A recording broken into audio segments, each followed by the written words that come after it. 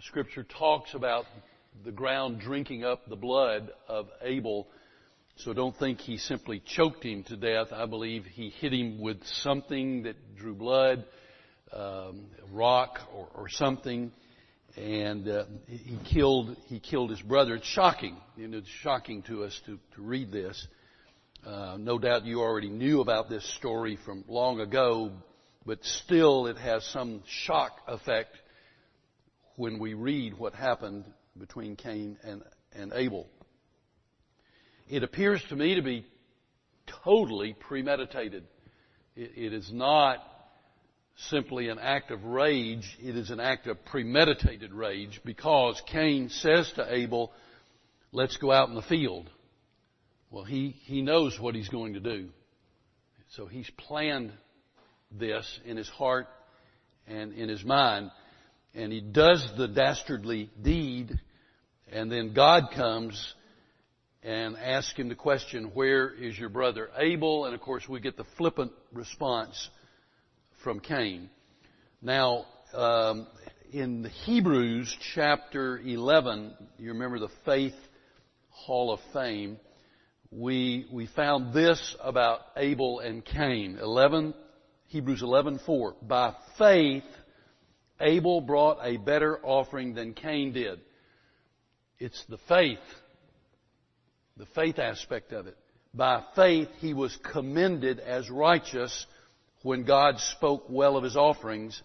And by faith, Abel still speaks even though he is dead. So Abel's faith speaks even these many, many, many years later.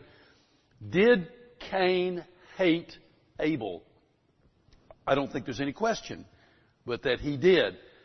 But Cain's real hatred is directed to God. And Cain can't do anything to God, but he can do something to Abel. And that's what he did. Murder is an act of hatred toward God for making or accepting another who offends us or troubles us or is favored over us or gets in our way or whatever the case may be. The sin of murder, yes, it's against an individual, but it is ultimately against God. And really, we know all sin is sin against God, but murder is especially egregious to us, the taking of the life of another person. For instance, think about David. Remember King David, a man after God's own heart, just amazing individual. But you remember he was responsible for the death of Uriah the Hittite. And he just barely knew Uriah. Why would he have Uriah killed? Well, because David wanted Uriah's wife, Bathsheba. And as long as Uriah's alive, it's going to be embarrassing. Well, I mean, the deed's already done. He's already slept with her, and she's pregnant.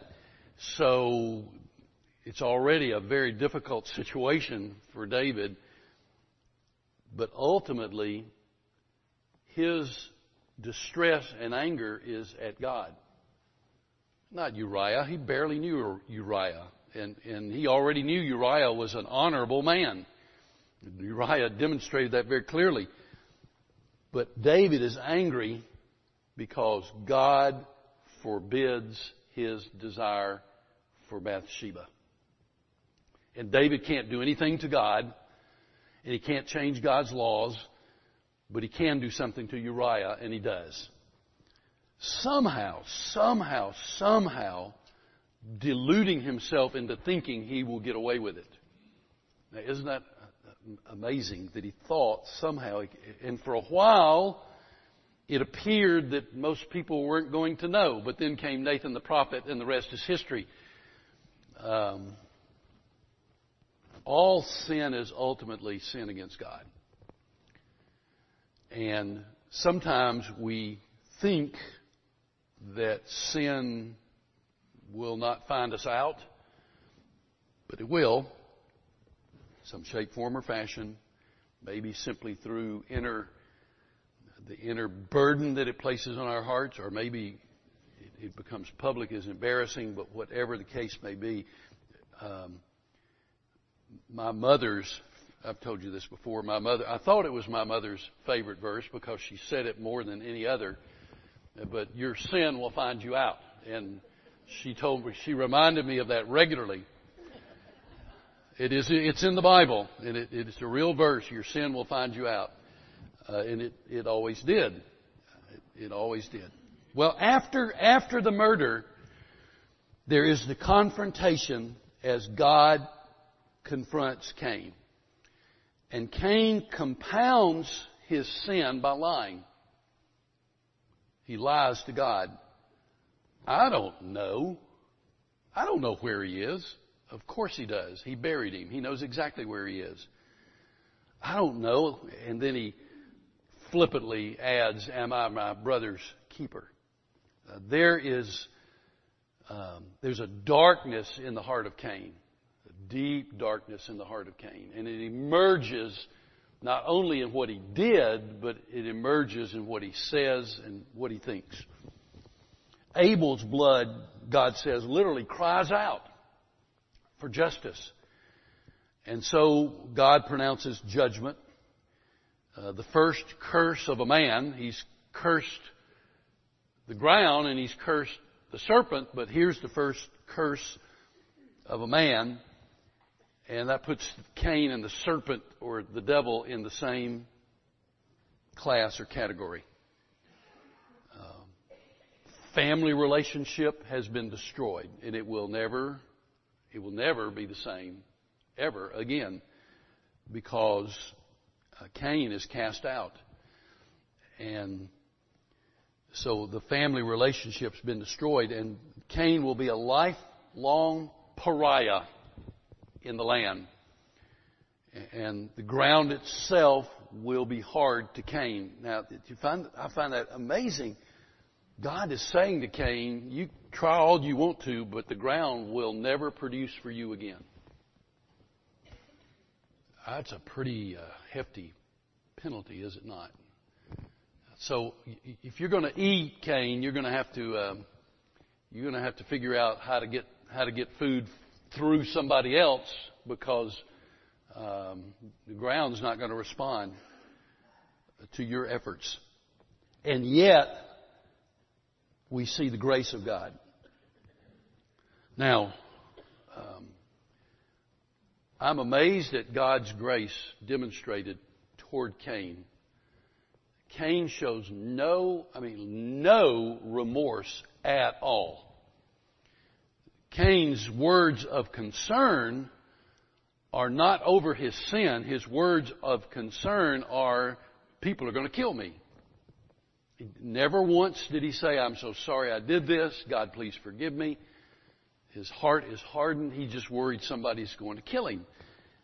And in spite of that attitude, God shows him grace and saying, no, I won't let that happen. I'm going to put a mark on you so that you will be protected. I don't know what the mark was.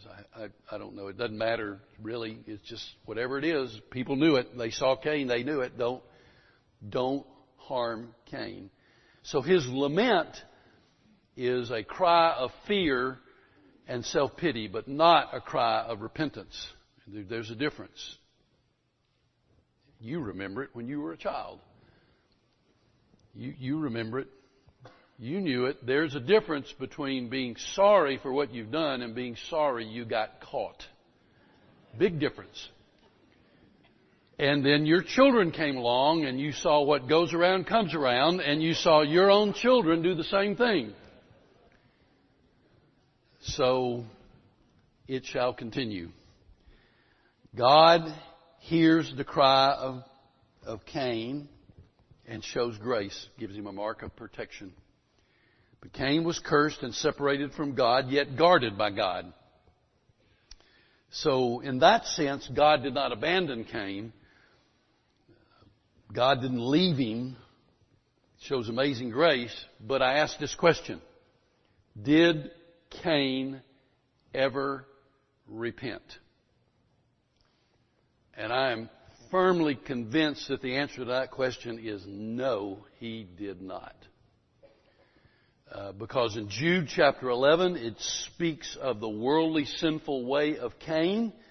In 1 John chapter 3, verse 12, John says, "Do not be like Cain, who belonged to the evil one." Now, there's a difference between sinning and belonging to the evil one. So Cain belonged to the evil one and murdered his brother. And why did he murder him? Because his own actions were evil and his brothers were righteous. And so we see the hard heart of Cain. So that kind of finishes up for the moment the story of Cain and Abel, but we're going to see some more about Cain. Quite a bit more. So let's look at, beginning at verse 17 of chapter 4, all the way through the end of chapter 5, is what I call population explosion. Now, I'm not going to read all that straight through at the moment. Let's just talk about it for a minute. Cain, by every standard, had a fierce anger at the rejection of his offering. It betrayed a smoldering defiance of God. His murder of Abel was really an attempt to injure God.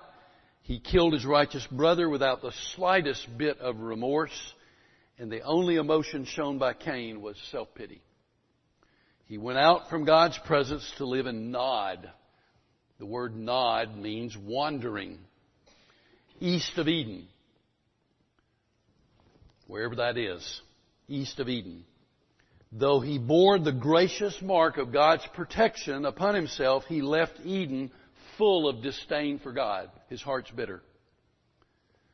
So, look at verse 12, where God says, "You will be a restless wanderer on the earth." Now, just keep that in mind for a moment.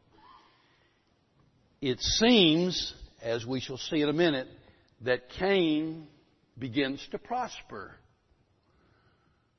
But there continues in his life a continuing disobedience to God. He builds a city. He stops to put his roots down in one place after God said, "You will be a restless wanderer." Now, I don't want to read too much into that, but I don't think you can miss it.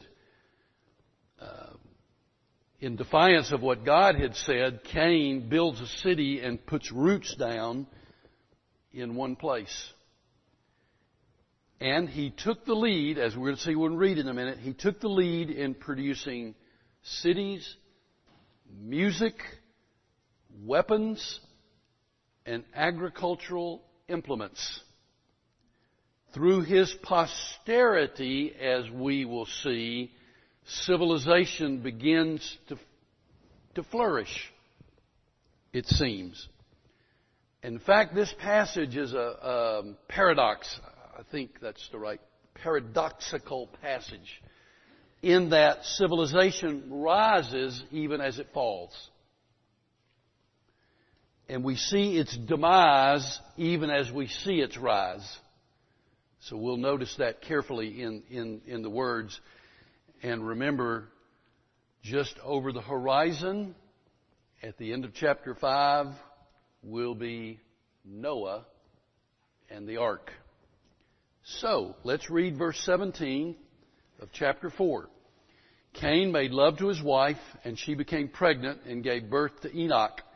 Cain was then building a city, and he named it after his son Enoch, not to be confused with the Enoch of chapter 5, but I digress. We'll get back to that in a minute.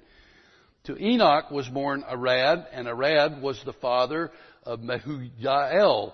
Arad was the father of Mehujael, and Mehujael was the father of Methushael, and Methushael was the father of Lamech.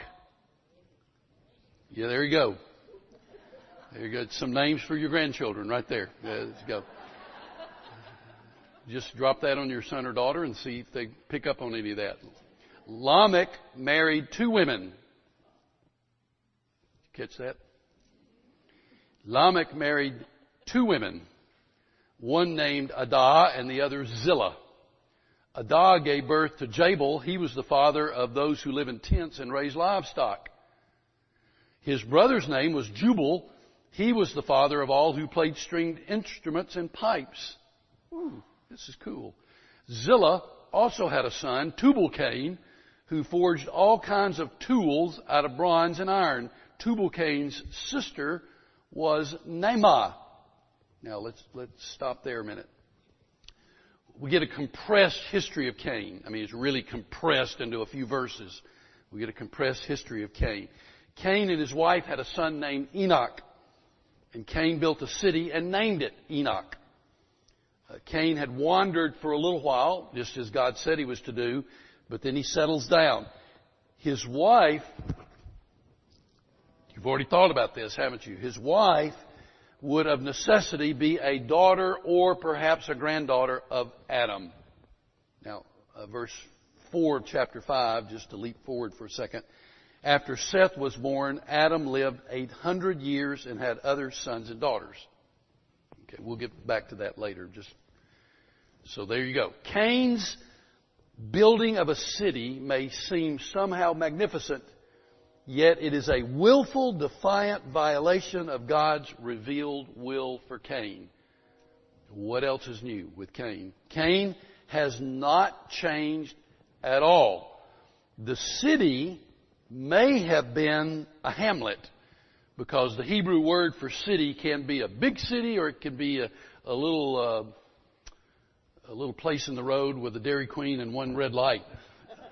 Don't know which it was.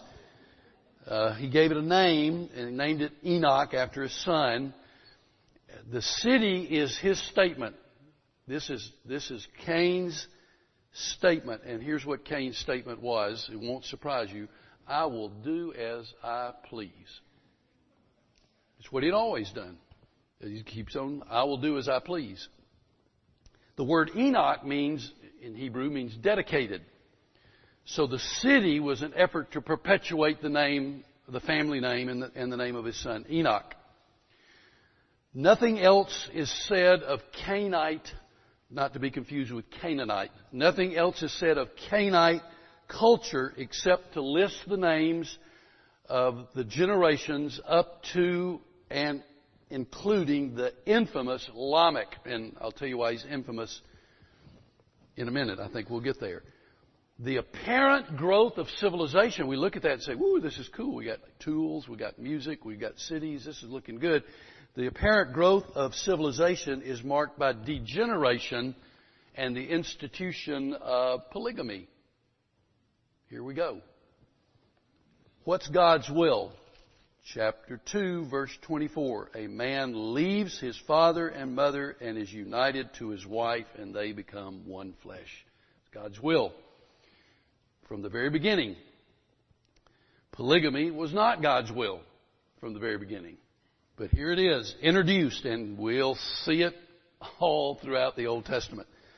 Polygamy came to dominate Cainite and Sethite. We'll get to Seth in a minute. Sethite culture, as the book of Genesis will reflect. So, as civilization advanced, rebellion against God's Word advanced.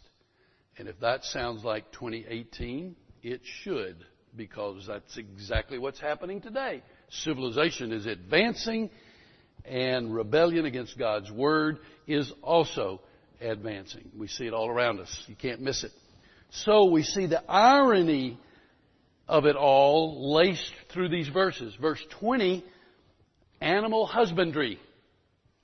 A noble calling. Some of God's greatest people will tend livestock, like Abraham, Moses, David, others. Music in verse 21. We think of the Psalms. Craftsmen in verse 22.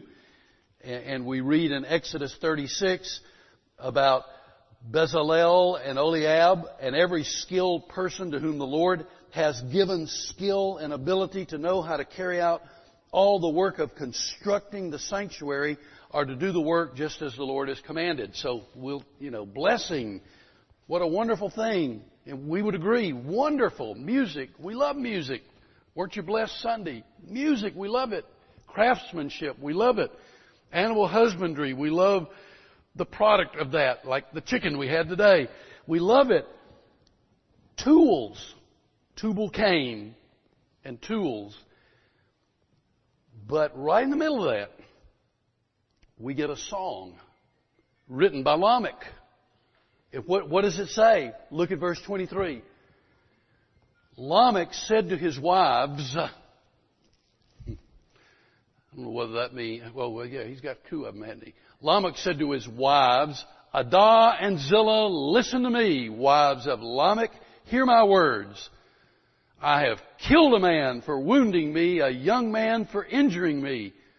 If Cain is avenged 7 times, then Lamech 77 times. That's his way of saying, I'm a bloodthirsty dude, and don't get in my way. That's Lamech. That's his heart. So in the midst of all of the advances of society, we see the degradation of society. And think of all the advances that we enjoy today, and at the same time look around at the sin in our society. So when Solomon said, there's nothing new under the sun, it's really true. It's really true. So the song of Canaanite civilization is verses 23 and 24. The terror of violence, and Lamech is proud of his violence. And he puts it to song. Now we get to verse 25 and 26 and we see the beginning of the Sethite civilization. This is encouraging. Look at verse 25. Adam made love to his wife again. That's Eve. And she gave birth to a son and named him Seth, saying, God has granted me another child in place of Abel since Cain killed him. Seth also had a son and he named him Enosh. At that time, people began to call on the name of the Lord. What? We don't want to miss that sentence. At that time, people began to call on the name of the Lord. So contrast the Sethite civilization to the Canaanite civilization. There is a contrast. Seth replaces Abel in the family. And that's a delight for Eve and Adam. Now, if you've lost a child, there's no way you would ever want to say another child replaces the child that passed away. But in Eve's heart and mind, Cain is gone, Abel is dead. Well, here comes Seth. And that sure does make Eve and Adam rejoice. The word Seth means granted. So God has granted us another child. And Eve gives glory to God. She says it's His doing. God granted us another child. And she remembers the words of God in the garden. Do you remember? Chapter 3, verse 15. Your child will crush the serpent's head.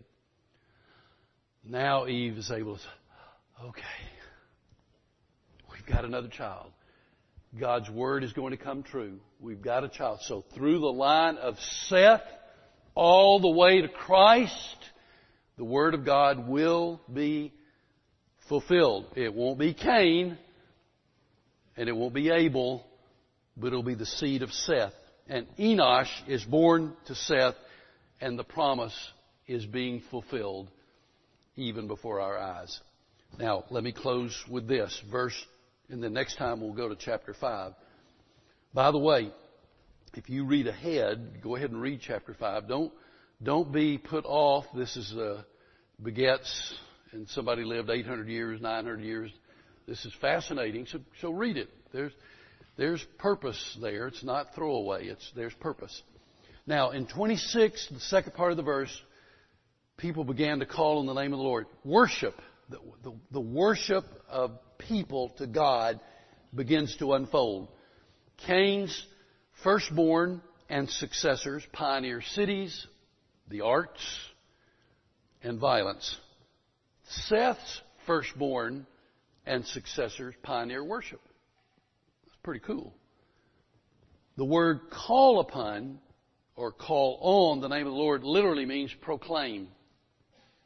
Proclaim. So worship is calling upon or proclaiming the Lord. And Canaanite civilization rose and had abundance plus art and technology of the day, none of which fostered godliness at all. But Sethite civilization proclaimed the name of the Lord. And that is to be our distinctive today, that we proclaim the name of the Lord. And that's the only hope of the world, is to call upon the name of the Lord. And I'll remind you of Acts chapter 4. Salvation is found in no one else, for there is no other name under heaven given to mankind by which we must be saved. That's the name of Jesus. Okay. Next week, we'll start with chapter 5, and we'll talk about some of the names there and all these long lives that they lived, and we'll get through chapter 5 as we're introduced to Noah. So what's coming next? Noah and the ark. I love that story. Amazing. I just love it. So that's where we're headed. All right? See you next time. Father, thank you. Bless us now, we pray, in the beautiful name of Jesus. Amen. See you next time.